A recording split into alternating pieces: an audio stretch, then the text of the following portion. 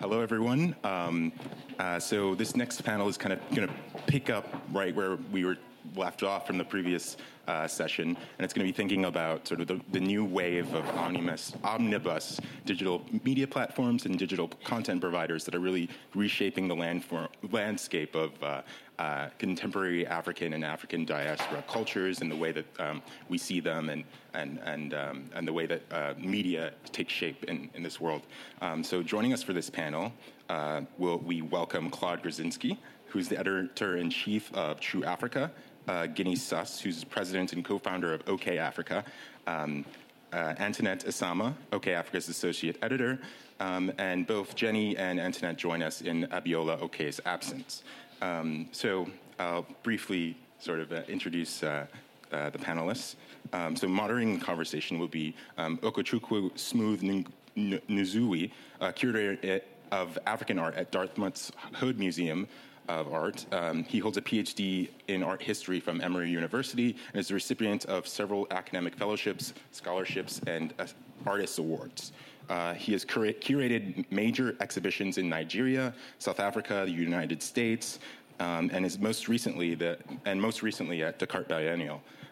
As a practicing artist, he has exhibited widely and participated in numerous international artist residencies and workshops. His writings have appeared in journals and magazines, including African Arts, World Art, Nka, Kunstforum International, and he's the co-editor of New Spaces for Negotiating Art and Histories in Africa, 2015, a new volume of independent art spaces in African cities. Joining us also is Claude Grzinski, who's the founder of Trace and a founder and editor-in-chief of True Africa, a new media platform raised in Lomé, Togo, Washington, D.C., Paris, and London. Claude speaks 6 languages and carries 3 passports. His exposure to these cultures has helped shape his trans-cultural philosophy and informed the creative energies of his media ventures. He's curated and created international exhibitions in museums such as Musa in Vienna and co-produced a documentary for the BBC. And then Jenny Sus is the vice president of OKPlayer.com, as well as the president and co-founder of OKAfrica.com, 2 media companies redefining the way music, arts, culture are covered online. Over the past 11 years, she has worked for The Roots, of course, well known as hip-hop legends, but they're also, as well as the house band for The Tonight Show currently, in various capacities. She's helped to produce large-scale annual events, such as the Roots Picnic and OK Africa's legendary launch event at Celebrate Brooklyn and Prospect Park, just to name a few.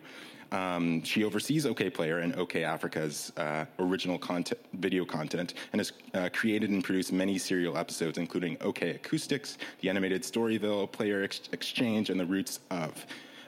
Jenny is also known for her photography, especially of live music events, and is recognized and is recognizable to readers of OK Player as the commentator Ginger Lynn. And then rounding out the group is Antoinette Esama, a first-generation Nigerian with an interest in the intersections of media, African youth, arts, and the diaspora. Growing up in the diverse D.C. suburb of Silver Spring, Maryland, helped shape her worldview regarding the importance of storytelling and its unique role in preserving culture. Joining OK Africa as associate editor, she was the Weekend Argos's visiting reporter prior to that in Cape Town, South Africa. She holds a master's degree specializing in interactive journalism and magazine writing from Northwestern University. So please welcome our panelists. Thank you, G, for that fantastic introduction. Thank you all for coming. I'm wondering if I'm going to top Claude in your last panel, because it was really very incisive. It was really informative. And so I hope our own panel will be able to build on some of the strands that I picked up on from your last conversation. So we're looking at this. We're trying to look at the recent developments, in the mediation of African cultures, creating a totally beautiful ecosystem of African lifestyle, how Africans think about themselves. And the 2 big organizations that are currently doing that are OK Africa and True Africa. And So I want us to begin this conversation with what sort of inspired the journey, what led to the creation of this omnibus setup, what led you to begin to think about how Africans can actually control the ways in which they represent themselves, the ways in which the world see themselves, and how they present themselves to the world. Claude, we'll start with you. Well, I mean, I just thank you very much for the intro, and thank you all for coming and for staying. The other thing I want to say, though, before we jump into it is we're small organizations. And the reason I want to insist on the fact that we're small media organizations is a lot of the bigger media organizations were writing about Africa or were covering Africa, but I just felt like it was extremely frustrating, the reports that would come out, not just the factual mistakes, but just the fact that a typical scenario would be somebody coming to, I guess, Accra, right? And a journalist would spend 3 days in Accra and write a story about Accra, right? And then all of a sudden they're specialists on Ghanaian culture. And because they've interviewed 1 or 2 taxi drivers, and I usually always get a call. I always get a call at the last minute because they need somebody who's not living in Accra, and I'm that guy. And then they'll get a quote, and they'll write the story that is absolutely not informed by any of the experiences of people who actually live in Accra. And so because these larger organizations realized that we needed more African coverage, they started doing this. And I got really frustrated by seeing the factual mistakes, the cultural sensibilities were not being respected, and the people who were, quote unquote, the experts, the journalists who were covering this, didn't know what they were talking about. Not everyone, of course. And one of the people who really spoke about this really eloquently is Howard French. Howard is a journalist that I have a huge amount of respect for. He is African-American, but for the New York Times, he covered several African countries before he went to Japan and came back here. And he's like, it's really frustrating. He went on 60 Minutes to talk about this because, Africa is this series of cliches and stereotypes that are always related to being in constant suffering mode and trying to find a way out of the suffering mode. And I felt that organizations like OK Africa or True Africa could really bring a different perspective by really empowering the young voices that are also coming out of the continent and who really don't really get to express themselves. And I think that is at the root of what we're trying to do. So, from what you said, I just recall the term Afro-pessimism, which Okwuegbunam was sort of popularized, where he was talking about all the pathologies associated with Africa. So you have that on the one hand, the civil strifes, the civil wars, the disease, and all that. And how you have that on the one hand, and you have Chimamanda Adichie's argument about being wary of the single story because Africa is so complex, and there's a need to unfold those complexities in Africa. So we have that, but also we have a platform like yours and that of OK Africa, trying to create a sense of joie de vivre, sense of joy of life, presenting a totally different perspective on the continent, but also helping to show the diversity of experiences in Africa rather than that singular story. And so, Jenny, obviously you're not African. So why? So tell us what led to your interest and ultimately to OK Africa. Yeah. So first of all, I agree. I think that our the mission of OK Africa is absolutely that what you guys just talked about. But I think to understand it, you kind of have to understand the origin story of the company, which really came about from just a desire to provide a platform for creatives from the continent, for music, art, and culture that my partner and I thought were incredible. That was really just the basic idea behind the company when it first started. And the story really began with sort of from my personal history, which was I was a tour manager for The Roots. I was working for the band. After a number of years, I got really involved with their web company, Okplayer. Okplayer is a platform for left-of-center urban music, arts, and culture, but it's really heavily focused on music. If you think about the bubble of the late 90s and early 2000s, Black conscious music, The Roots, Jill Scott, Erykah Badu, Talib Kweli, Mos Def, really defined the culture of Okayplayer. And it was all based around these message boards, which was early, I like to call it pre-social networking, social networking, where people communicated on these chat boards. And that was what Okayplayer was when I came to it. It was that with like a simple homepage that had a photo of the day. It wasn't much, but there was a lot going on these message boards, and it was really interesting to me. I saw the possibility of what it could become. I joined forces with the current president, Dan Petruzzi, and we really built it into a full-service media company. A lot of original content, interviews, reviews, original video production. We have a store. We have an online store. We curate huge, large-scale events and small-scale events. And Okayplayer is now a big cultural force.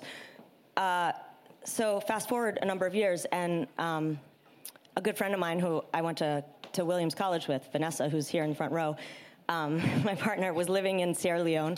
She did a lot of work in Africa. She worked for the UN. She did some aid work. She did some media work. And she became close with a band in Sierra Leone, Baja and the Dry Eye Crew, who are a hugely famous band in Sierra Leone. They were incredible. They are incredible. And they came to her and said, I want you to manage us. She said, I know a lot about African history and politics. I don't know a lot about the music industry, but I have a good friend who does. So she came to me and asked if we could partner up. I said, sure. I fell in love with the music very quickly. Over the years, I went to Sierra Leone a couple times, spent lengthy amounts of time there with Baja and the Dry Eye Crew. We went through a series of record label deals with the band. That's an entire other panel, that journey.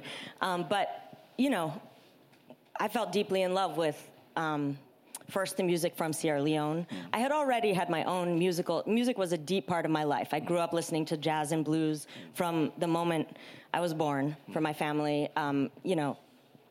Through the Roots, I DJ'd before I was on the road with the Roots.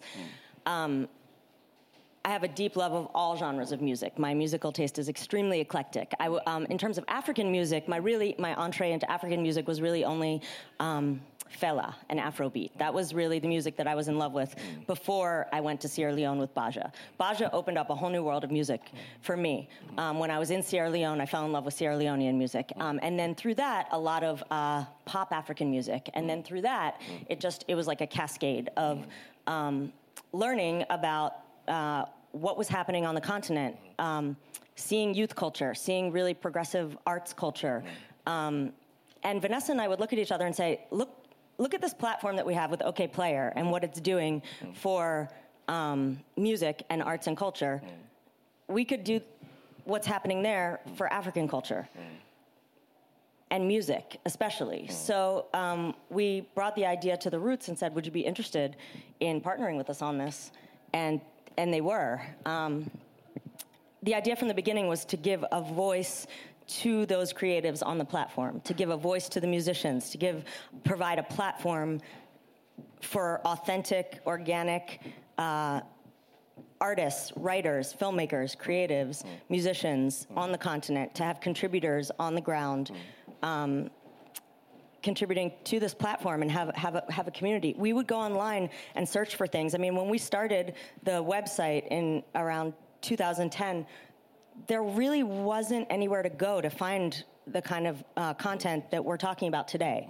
The way African media was presented, like you said, there was the Afro-pessimism. Africa was presented in the media, at least that we were seeing in the mainstream media, in largely extremely negative manner. And when it was presented in a positive manner, it was a very niche slice. The music itself, in music culture, it was presented as world music. It was this box that you couldn't escape. If it was African music, it was world music. It was marketed toward older white people. It was packaged in a very specific way. Even the graphics were a very particular kind of graphic representation. There was nothing representing what we were seeing when we would go to Africa. There was nothing representing the diversity. There was nothing, I was looking at electronic music happening in Angola. I was looking at heavy metal happening in Kenya and dance music in South Africa. That wasn't being represented in the market and online. And I couldn't find it anywhere. So we said, let's build a platform where you can find it. So that's kind of the origin story. And the other thing was, there was no platform that was presenting Africa as cool. And everything that we saw was cool. So we wanted to build a space where you could find what we thought was really interesting and cool. And we wanted to build it as a community. Okayplayer, like I said from the beginning, was based around a community, these message boards. We wanted to build it as a community with contributors from the continent.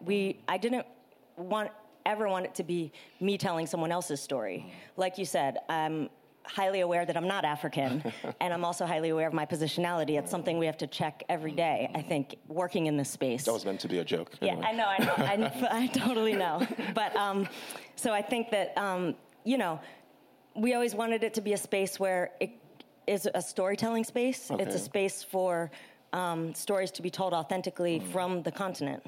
So. Okay. So yes, I mean, when I look at True Africa, it has a journalistic strain, but it grows beyond journalism, so to say. One also sees that with OK Africa, but then there's a sense to which one would think that what is on OK Africa and True Africa they represent the urban aesthetics, And I wonder, I'm throwing this question at Antoinette, who's worked in South Africa. Do you? I mean, in South Africa, you have magazines like Chimurenga that is quite big on the continent. Do you think the reception of OK Africa and True Africa also, that they occupy similar space within the continent?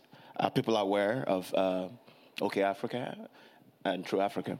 I think people are definitely aware of OK Africa and True Africa. But what I've noticed during my short time in Cape Town was how the direction the media is going in, they're pretty much where we were when OK Africa started in 2010. They're just getting started with that. So I noticed, I was at a newspaper, so it's still very traditional.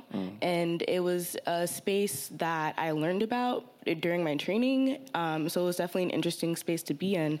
But regarding of the reception over there, it's definitely within the youth culture especially, people are aware of what we do, and they're definitely reach out to us, especially through social media. That's how we even find out about cool things, about what's going on. But I think in regards to the space that I noticed, I think it's super niche that our platforms exist, because they in turn can look to that for people that they can learn about. So I will go back to you, Claude. I want you to speak briefly on your evolution from as a social entrepreneur. Started off as a journalist, got involved with all kinds of business, and then ultimately, True Africa represents a sense of a cultural ideology and consciousness on your own part. It embodies what you believe in terms of bringing up the youth, and also merging and looking at an engagement with the youth through technology. So, can you tell me how that journey, the difficulties in that sort of journey, the challenges, but also what sort of makes you feel, I'm really glad that I'm walking this journey? I mean, it's a really good question, because I would say that for me, there's been two types of challenges, very distinct challenges. The challenges linked to poverty, when I was a budding, starving, poor entrepreneur, and the challenges linked to being more successful and more wealthy. And I want to talk about them successively. Okay. And I'm glad you mentioned Okwe and Wizor, because we really need to pay tribute to him. Because I met him when I was 17 years old, and everything that he was starting to do with Nka really inspired me, and I wanted to be like him. And I haven't really made any big decisions from a business perspective really without consulting him, really since I started in this game 20 years ago. And what's really interesting is in the beginning, it was all about providing a space for expression without oversimplifying it. Okwe was like, don't try to dumb it down for the audience. If this issue is complex, then make it complex and try to help them to navigate it. and that is in journalistic integrity. So I'm a journalist who became an entrepreneur by default, and I became a businessman. But then what happened was when Trace started becoming really big as a company, I started doing all these things and just thinking about making money and growing the business and, the things that we do when we are ambitious in New York. And Okwe's like, you know what? It's you have to be careful now because you're just a businessman now. You're not even a journalist anymore. I don't hear you talk with passion about these artists in the same way. And he says the other thing that you're doing, which I don't like, is you're too obsessed with the cool. You're too obsessed with the newest, latest musician, artist. And it is true that I was obsessed with the roots and I was obsessed at the beginning with Rihanna and all these people. But the reality is, if I called it Trace, it's because it was about tracing the roots. Okay. And what makes it really interesting is how you go back to where it all started. And so when I started thinking about my next media venture after I sold Trace, I really wanted to root it in African culture, not just because I'm a native son and I was born in Togo, but I just felt that there was an entire history that was being completely disregarded just because we see the finished product and we consume it as consumers, and it's all about the cool. And because of the ephemeral nature of the cool that I had spent so many years documenting, I felt that we needed to be a little bit more historical. And so with True Africa, I really try to focus on a lot of unsung heroes and people who are extremely relevant and who have major influence, but you never heard of. And so it's not, from a business perspective, we have to be really, really careful. And I have Wood here, who's on the first row, who's really helping me to shape this publication. We know that there are certain articles about Premier League stars or big Afrobeat stars that are going to do really well, right? So it's almost like the 80-20 rule, where 20% of the subject's going to provide maybe 80% of the audience. But I'm really also interested in the articles that don't get a lot of traffic. And I think it's important to go back to what Okwe had always said. You also need to give them the proper real estate. And so we, in our Monday editorial meetings, we spend a lot of time thinking about how do we tell these stories, even though we know we're not going to get a lot of hits. And it's really extremely punishing in the digital media business, where you have to keep growing all the time from an audience perspective. Otherwise, you're considered a failure. So this is a really difficult game to be in. But the sort of integrity, the litmus test for us is, do people who live on the African continent now, the young people in their 20s, do they think that this is really speaking to them? Or is it going to feel like an imported product or somebody else's kind of jaded perspective on what Africa should or could be? So I think that editorial tone is the single most important delineator. I recall in the last panel where you talked about the lack of penetration of the internet in Africa, given that your organization is digitally driven. So I wonder, and of course the difficulties of doing business in Africa as well. And the fact that the state or the government don't make anything easy, And so I wonder if the attempt is to represent Africa, but also to give back to Africa. One gets the sense that your audience is a very Afropolitan, I hate that word, an urban audience. And I wonder how platforms such as yours and OK Africa deal with the divide between the urban context and the more rural context in terms of content, in terms of messaging, in terms of outreach as well. We have to be really careful with this kind of terminology because, when Taye Selassie wrote this essay, Baba Bakar, about Afropolitans, she named 5 Afropolitans, and I was one of them. It was David Ajayi was the other one, Chimamanda was the other one. And we've all kind of done well in our international careers, right? And we always have found a way to reconnect with the continent in different ways, right? But there is a real danger of being disconnected from the people who really are on the ground and who really want their stories to be told. Because the reality is, the lifestyles that we have now, for there's David Ajayi, myself, Chimamanda, Taye Selassie herself, are very, very different from a lot of the people who are our target demographics, right? And so that's why I'm on the continent every single month. Like I'm going to Ghana again in about 10 days, working with young entrepreneurs. That's what I told you, Jenny, when we met, and helping to mentor them and helping to kind of hear from them as well and learn from them. Because honestly, what we see in London, what we see in New York, is not necessarily what they're concerned with. And so the way that they deal with scandal or gossip, these are things that we have to be aware of. And the way that they read a story is not the same. And the importance of a photograph, right? And then the issues that they have perhaps downloading a video, when it is going to take them an hour to download a 3-minute video. So these are things we have to think about if we're looking at that demographic. And we said, why are you even bothering with the Africans on the continent? The money and the CPMs is cost per multiple. That's how we get paid on advertising on digital platforms. The CPMs are so much higher in the diaspora markets. So why are you even bothering with the continent? The CPMs are a lot lower. But you can't really be true African, be relevant unless that is really your core audience. And so from my perspective, I almost feel like if we're relevant in Africa, we will also be relevant in the diaspora by default. Can you jump in, you and Antoinette? Sure, yeah. I mean, I think that's been also one of our, quickly after we started, we grew from being primarily music focused to having a much broader range of where arts, culture, politics, news. We talk about everything: literature, film, and it's exciting. I think on OK Africa, the kind of content we have now is the kind of content I always dreamed about being able to see on the internet. Just today I go to our website and there's a story about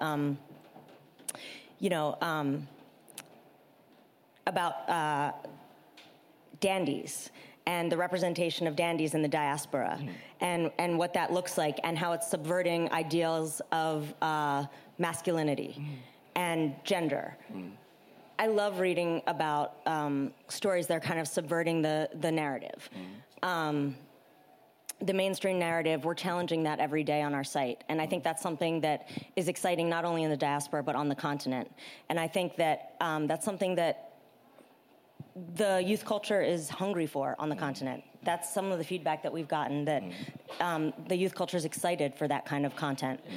So we're really excited to be expanding to the continent itself. I think we've grown quite a bit in the last 5 years here in North America.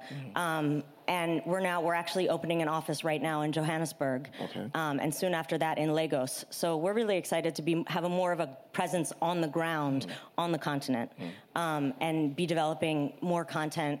We have so many contributors on the ground, but to have a physical presence, to be the kind of events that we curate here, to be able to do that on the ground, that's a real goal and a real mission. That's been a challenge for us to be able to do that here from living here in New York.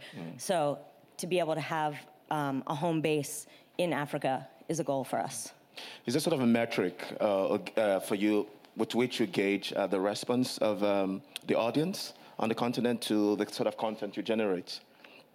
Is that sort of a metric? I mean, how do you gauge or get a sense of the reception or the consumption of the content of True Africa, for example? Well, I think in our case, there's 3 different types of metrics. Okay. Wood knows about our Google Analytics obsession, and we know that our 3 biggest markets are day in, day out: Kenya number 1, Nigeria number 2, South Africa number 3, and then come US and UK. And then Ghana. And so we know that no matter what we do, those 3 countries are driving our traffic.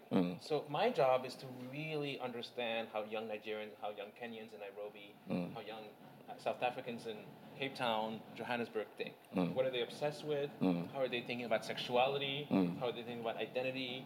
How are they thinking about, homosexuality, for instance? I mean, I remember the first day we came out, we published an article about the lesbian scene in Lagos. And I have a friend, somebody that I considered a friend that I've known for a very long time, very educated, who's the director of the UNDP in a very important African country. He's like, oh, so now you're just going to be pushing the white people's agenda? That's your thing now? You're going to be pushing white people's sexuality, homosexuality on your platform? Is that what you're about to do? I said, well, no, we have to talk about these issues, and we have to talk about it also from an African perspective. Because that piece was written by a lesbian living in Lagos, and she talked about the underground scene. And so sometimes it's so frustrating dealing with these archaic mentalities that some of the elder Africans are still carrying. And I get so much hate mail, from certain people that when I talk about these issues, either politically driven or kind of sexuality driven. So when I talk to younger Africans, I'm talking about the young adults in their early 20s, they don't think in that way because they're exposed to so much more because of their access to social media and all this user-generated content on Facebook. And because that's all they do all day long is checking out Facebook, I'm like, there are other things that you should be looking at outside of Facebook, right? So then what we try to do is try to infiltrate it, right? And Facebook is now our biggest driver of traffic. And we find ways to look at what they're interested in, and then social media becomes the conduit to some of our articles. And then number two, I would have to say, just general listening to conversations and what people are saying about us, right? And accepting the criticism. There was a point in my life when I was a young publisher where I would get so upset when people criticize our articles. Now I welcome the criticism. And I think that we're really open to that kind of criticism. And I think, again, social media platforms, Twitter, Facebook, are really good with that. Some of the chats that we have on Viber in our open sessions are really good for that as well. And I guess the third thing is, in terms of like where we stand in the general kind of media landscape, I don't really look at it the way I used to look at it with Trace, or in terms of like, the bigger audience, I want to kind of look at who's reading True Africa. Are we really reaching the influencers? Are we really reaching Use the mic. The people who are actually trying to make things happen on the continent? Are the young entrepreneurs, the young creatives, are they looking at us for ideas? Or is it just another vanity project that is obsessed with the cool? Okay. And is it the same situation with is your big markets Nigeria, South Africa, and Kenya? Yeah, on the continent for sure. We have, I think, very similar major markets on the continent, 100%. And I think those are the markets that are most plugged into what's happening in digital media right now, for sure. I think one thing to think about, too, is like consumption, how people consume media. We're constantly thinking about, for example, on the continent, people are consuming media through mobile much more than through their computers. Here it's all about, redesigning your website and having it look great on your laptop. And when you're thinking about the redesign on the continent, you're thinking about your mobile app and how it's being consumed and how easily people can maybe download a song or how the video is going to upload to your phone.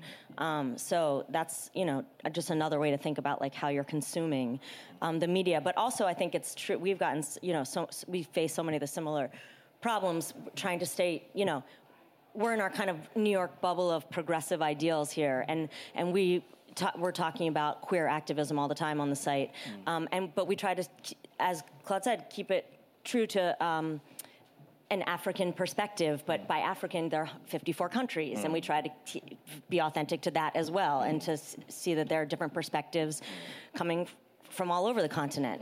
We had a great story about a cover. Macklemore and Ryan Lewis had the song "Same Love" when the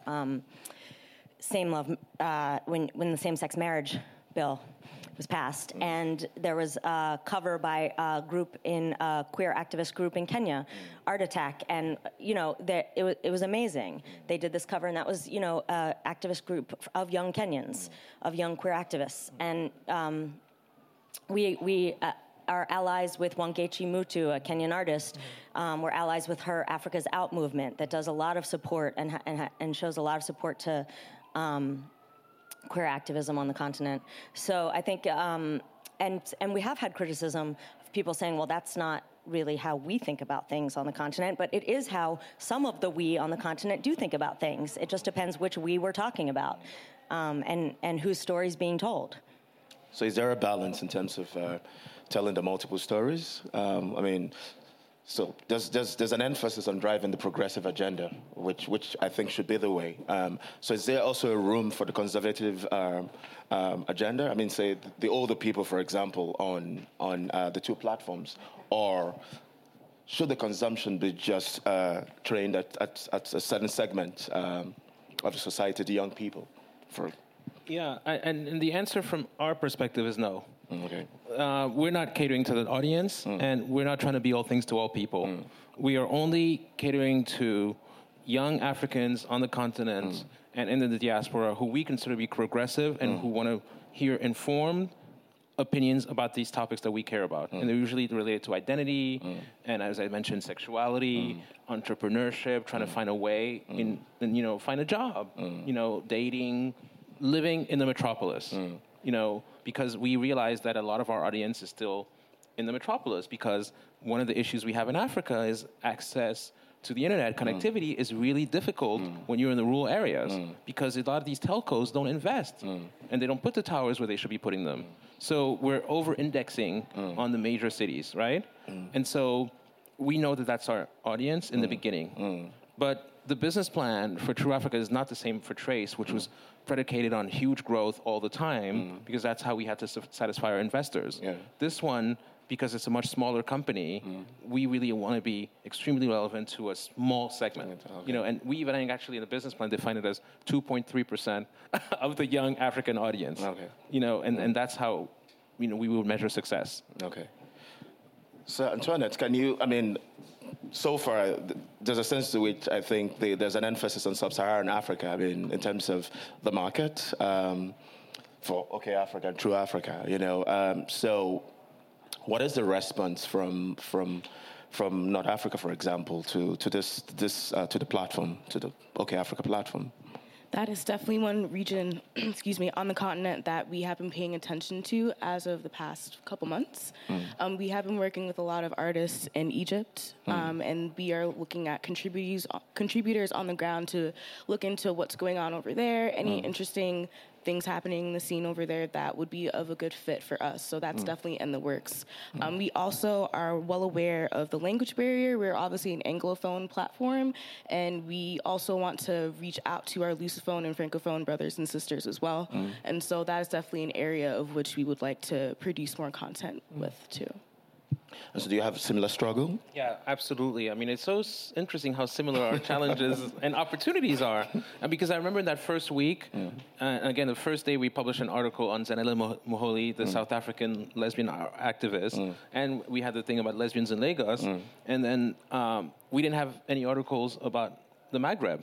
And so I have a Moroccan friend who sent me a very long email saying, what about us? We're African too, you know? And so that was really early criticism, and that's why we started publishing more articles, maybe too many articles in Tunisia, and articles on Morocco, Egypt, and so on.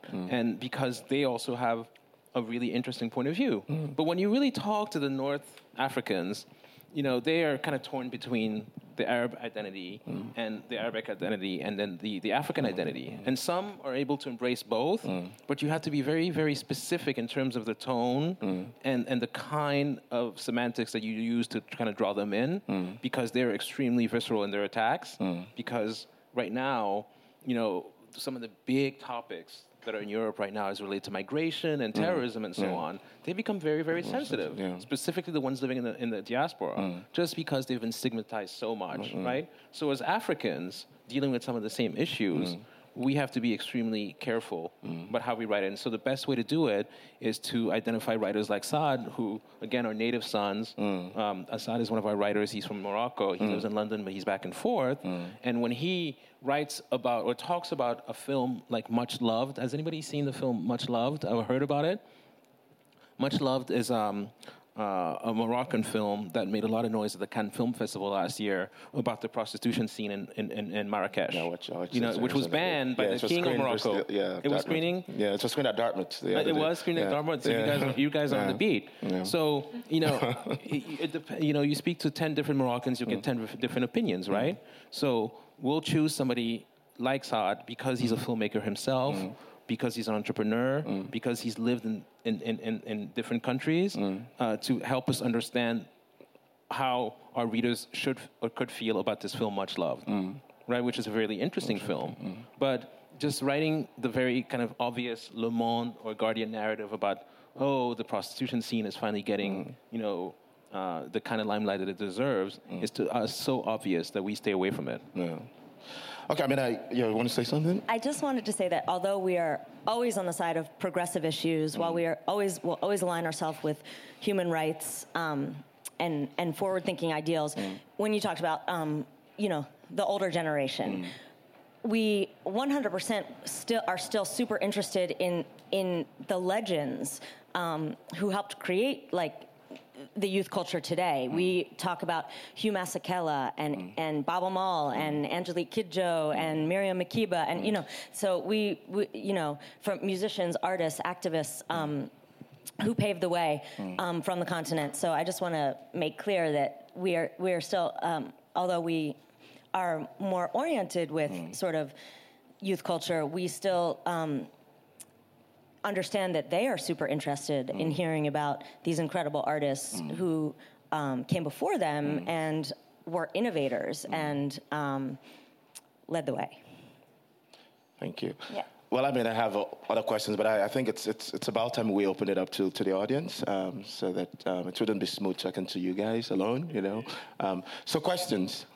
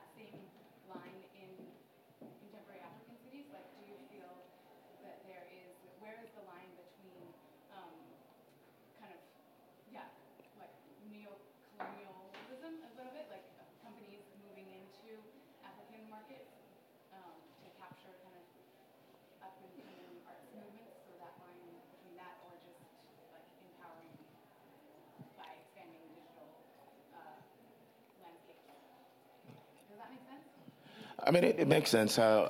Two things before, yeah. So I was reading either on I think it was on True Africa, a setting where it was a party, and it was some white folks involved in social entrepreneur, and they wanted to present vegetarianism as a cool, you know, and so you invite Senegalese people whose mainstay is beef, you know, and then you say you want to empower youth, you know, by shifting shifting their mindset from how they view their lifestyle, which is contingent on the beef. Not only does it provide food for them, but also it provides economic resources, that you want to move that away without factoring in the fact that it's going to affect the country economically. All this is to say that issues are always particular or germane to its context, you know. So the issue of gentrification might not be quite the issue in Africa, for example. I know you had a conversation with the Yann Marais group, for example, in Senegal, who were, it's a protest group, a group of hip-hop artists who were very fundamental to the last say regime change in Senegal, for example. They were the activists that led that actually basically kicked out the government out of power. And also, you've also had a conversation with another group in Ouagadougou that were also involved in the protest movement that sought to the former president of Burkina Faso living government, Blaise Compaoré. Can you talk about that? I'm glad you mentioned that, because that's a story that really matters to me. You know, I come from a family of very successful politicians, you know, heads of state and so on, and I withdrew from that world just to focus on media because I could see that they were just obsessed with holding on to power. And this is something that really shaped me growing up. And so when I interviewed these guys from Dakar, from Ouagadougou, and actually also from Kinshasa and Brazzaville, what I found really interesting is that the people from Y'en a marre in Dakar had actually formed an alliance with the people from Balais Citoyen in Ouagadougou, and then who also then formed an alliance and helped with the Filimbi people in Congo. Wow. So then all of a sudden you had this kind of trans-border active solidarities between freedom fighters that started as just regular street activists. You know, and that reminded me, wow, it's great that it's happening trans-border like that in Africa, but a lot of people don't remember that Martin Luther King actually went in 1967 to the independence celebrations in Accra. You know, people don't know that, you know, even African Americans participated in some of these liberation movements. So what I'm trying to do to make it interesting, for the young people who maybe don't have this kind of historical context, is to see how we can connect the dots by linking a lot of these movements on the continent with what's happening in Brazil, what's happening here with the Black Lives movement, with Black Lives Matter movement, and see how we can, transculturally empower kind of Black culture, but with real meaning. And I know Beyonce is doing it really well with her thing, but I think we need to take it a little bit further than formation, And so, it really, for me, I have very little patience for these journalists, as I said, who just show up for 2 or 3 days. I want to really spend time with them and understand, the genesis. Who are their heroes? It's not always the people that we think they are. It's, Wood and I, we've been spending time talking about Cabral, because I have a friend who is making a documentary on Cabral. And I spoke to so many young Africans, they've never heard of Cabral. Yeah. But then when you went to Cape Verde a few weeks ago, you realized that a lot of the young rappers were inspired by Cabral. Yeah. So I guess, if we're going to be tracing these roots and really writing stories that resonate transcontinentally, then we have to find the roots of the movements by identifying who the people are, but also make them digestible to a young audience. And that usually goes through hip-hop, right? So we have to find music as the conduit to a lot of these stories that we publish. Can we have more questions? Yeah. Can you start off with your name? So I'm Awit. I work with Claude at True Africa. I'm just curious about, do you ever feel that some stories might have an American angle when you're writing about African stories? Because I think that's also an issue that we could have now. Is I'm in London and I find something very cool and interesting, but my slant could be very biased towards the way I perceive it. So how do you kind of negate that or try and to buffer that when you publish things? Yeah. As someone who deals with having dual identities, multiple identities, that's something that I keep in mind. But I also don't knock my bias. I'm well aware of my bias. And I think it kind of questions the notion of objectivity and what that really is and how that really isn't a thing.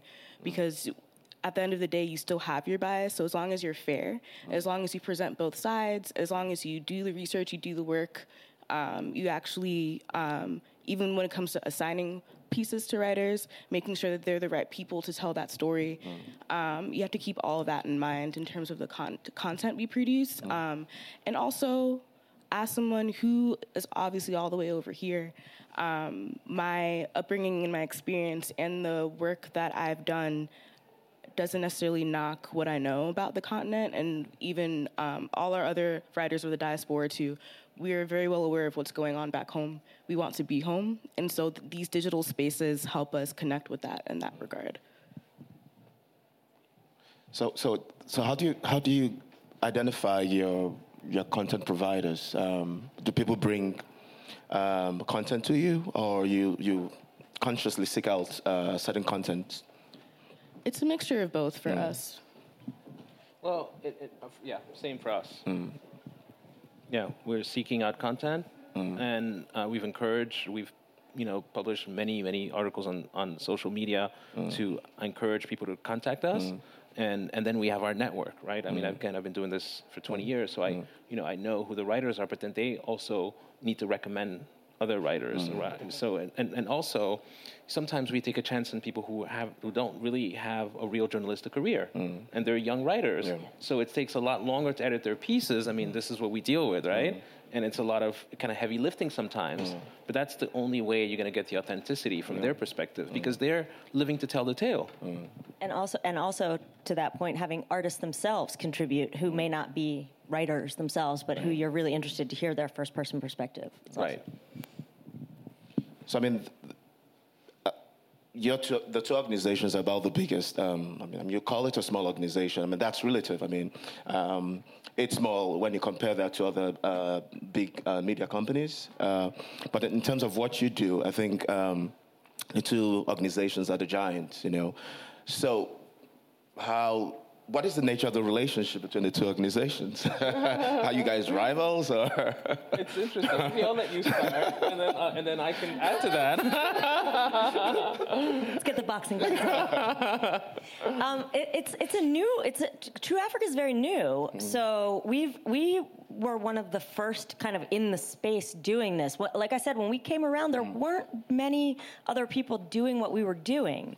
So there weren't a lot of these conversations. We love having allies in the space. We love partnering. We love creating collaborations. So, we've known Claude for a long time. We love what Claude did with Trace, and I think that we are excited to see what he's doing, and I think that we haven't really had this conversation yet. Like, True Africa came along very recently, and we haven't even seen each other since then. Because the other part of the story is that we actually had met at some point about collaborating. Yeah. Even more in terms of even capitalistically working together on OK Africa, on OK Africa and True Africa. So we had many meetings about that with some of the owners of certainly I did with some of the other owners of OK Africa. But the reality is, if you look at the bigger landscape, right? The CNN and BBC, and these are the big Western organizations that people kind of turn to when they, if you Google whatever story that's the big story of the day in Africa, we don't come up yet, right? So I do agree that at some point we're going to have to find a way to join forces, including with publications like Chimurenga that you mentioned. Chimurenga is my favorite magazine on the continent. Maybe it's a little bit highbrow for certain people, but they're really talking about some of the real issues, right? So I think the strength in numbers thing is a dialogue that we need to kind of explore at some point. I mean, 100%. And I also think that there's plenty of room for, we're excited for everyone in the space. We collaborate all the time with people who are doing like-minded things in our space. I mean, I could rattle off so many people that we've collaborated with. And I think that we always like to approach it like there's room for an alliance. Okay. And so along that same vein, I know there are a couple of bloggers on the continent that are actually doing well. I mean, they have their own revenue streams, and they actually even get cited on CNN. I know Linda Ikeji, for example, which is one of the most popular bloggers in Nigeria. So, and they are on the ground. I mean, when you need news on the go, you go to Linda Ikeji, for example. The news is there. Some of the news that one may not find on OK Africa, True Africa, for example. Say there's a skirmish somewhere and all that. You find that on that sort of small-scale platform. And so, in terms of collaboration, you have the two giants. Would there be chances in the future to think about collaborations with much smaller organizations, one-man organizations like Linda Ikeji, for example, and you find a couple of them in Kenya as well, and in Ghana, for example. Mm-hmm. Yes. Okay. We love that. That's how we started. We have. You look at a small record label in Ghana, like Aquaba Records. They're a small operation doing their own thing. When we first started, those were the tiny organizations that no one knew about, that we were collaborating with and writing about. And, that's how OK Africa grew to be what we were by looking at small bloggers, looking at small record labels, looking at small media companies, and collaborating with them, writing about them, doing stories together, doing events together. We have a event series called OK Africa Electra Afrique with variety of DJs that has been in Nairobi and Dakar, has been on the ground on the continent and here in New York, various other states too, and that started with collaboration. So. And so, how would you envision the future of True Africa, for example, and OK Africa? How would you imagine the burgeoning landscape, and how would you situate, cast a mind into the future? 20, 50 years from now. 20, 50 years from now. How would you, would you become would you have replaced CNN and the BBC in terms of content that has to do with Africa?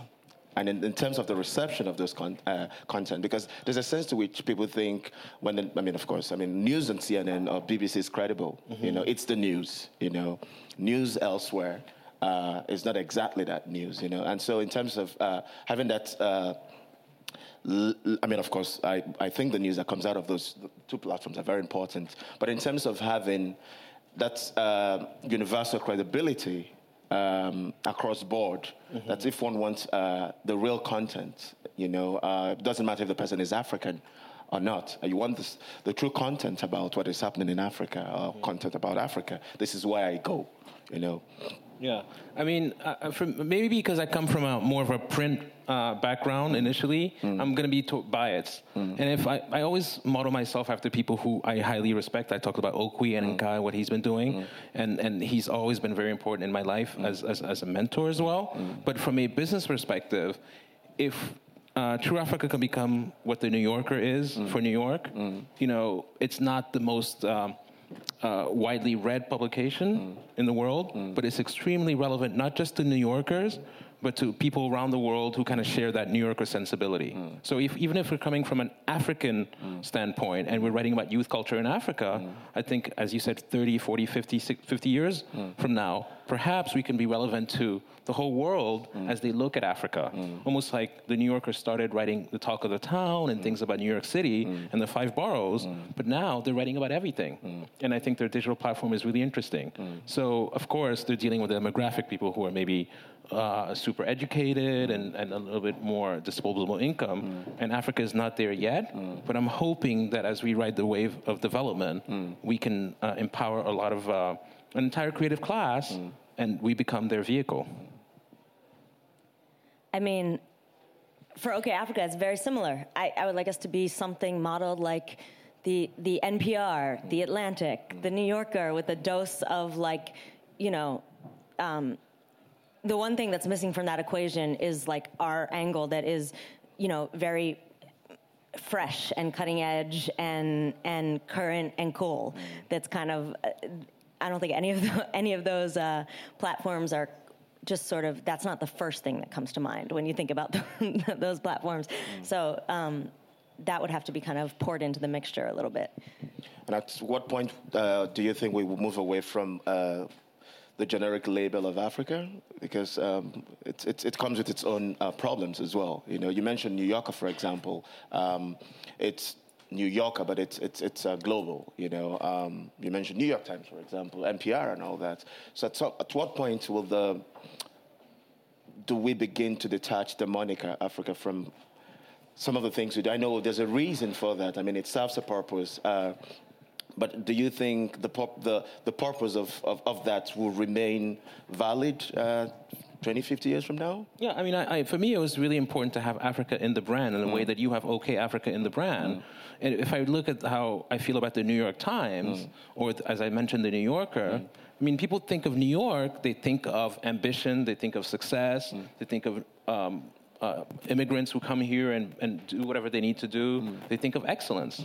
And I think that as mediators, because we're in this media space, it's almost like our responsibility to change the perceptions of Africa so that maybe 50 years from now, when people think of Africa, they'll be thinking, oh, wow, like New York, which is a certain set of values, which for me, the values that I care about are values related to love, solidarity, friendship, generosity, hospitality, some of the things that Africa stands for, but never gets credit for. Can I ask a question? Please do.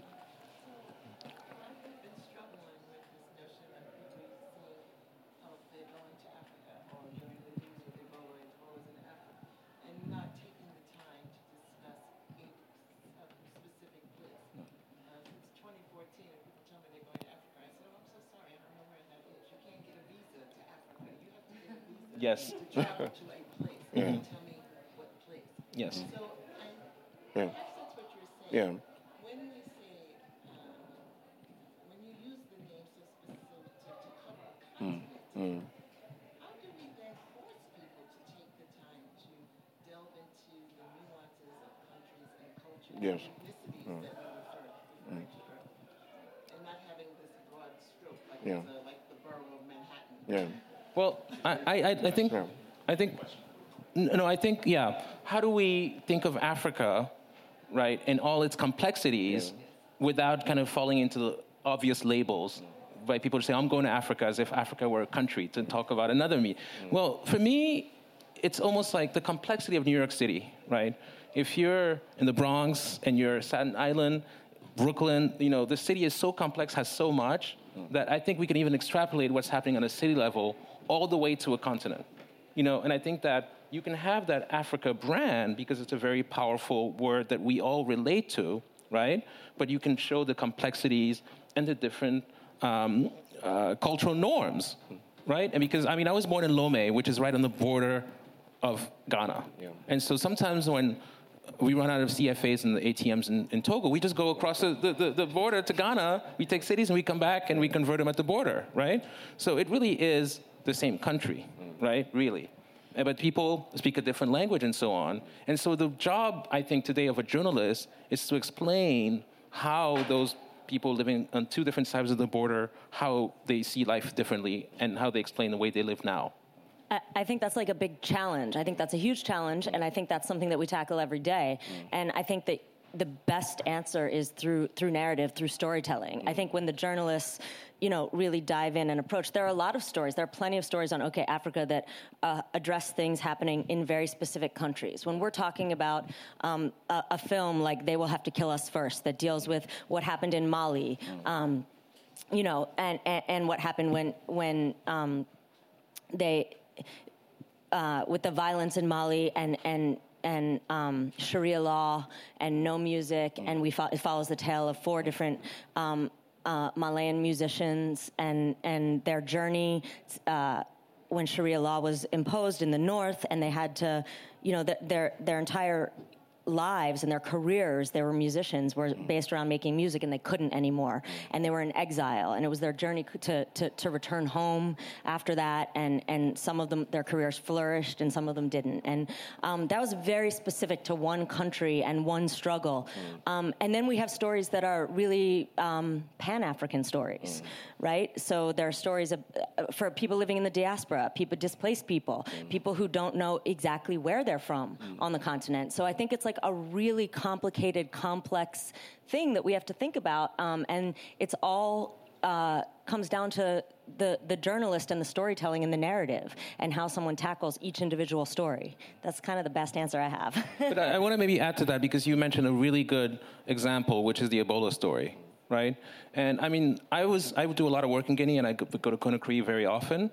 And when we were going to Conakry during the Ebola crisis and reading all these stories for all these people who hadn't been to Guinea, and they kept quoting other journalists who actually were on the ground, this is when you see the need for real journalism. And it gets very frustrating to have to read these stories, these people who don't even show up when we're on the ground, right? And then they're going to tell us what Africa is experiencing. I completely agree with Claude, and I just would like to say, my partner who's sitting here, Vanessa, she lived for many years in Sierra Leone. She's very familiar with the culture and the people. I lived for a very short time there as well with her, and she went back to Sierra Leone during Ebola, during the crisis, and did some firsthand reporting in a beautiful video series we have on the site called Ebola on the Ground, just lifestyle reporting, what was actually going on the ground from the perspective of people living there, people she knew and cared about and loved, and also people she just met. And it was some of the most beautiful storytelling I'd ever seen. Every day you turn on CNN and it was just about death and horror, and you never saw the other side. You never saw people who were coming together and surviving and living, and what this crisis was actually doing to small villages, to towns, to Freetown, to the city. And so she said, we have to do this. I'm going. And we said, are you sure you're going? She said, I'm going. And we said, okay, be really careful and don't come back to the office till your month in quarantine is done.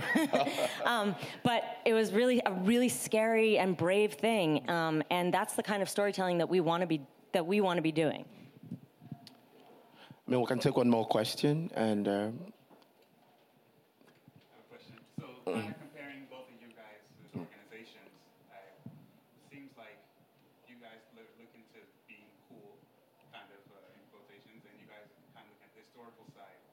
For you, Claude, how is it making it historical to your audience and having them still be engaged without boring them or knowing too much? Exactly. This is the difficulty, right? So if I interview someone like Souleymane Bachir Diagne, who's a very important philosopher, he teaches at Columbia University, he's from Senegal, and he talks about Islam.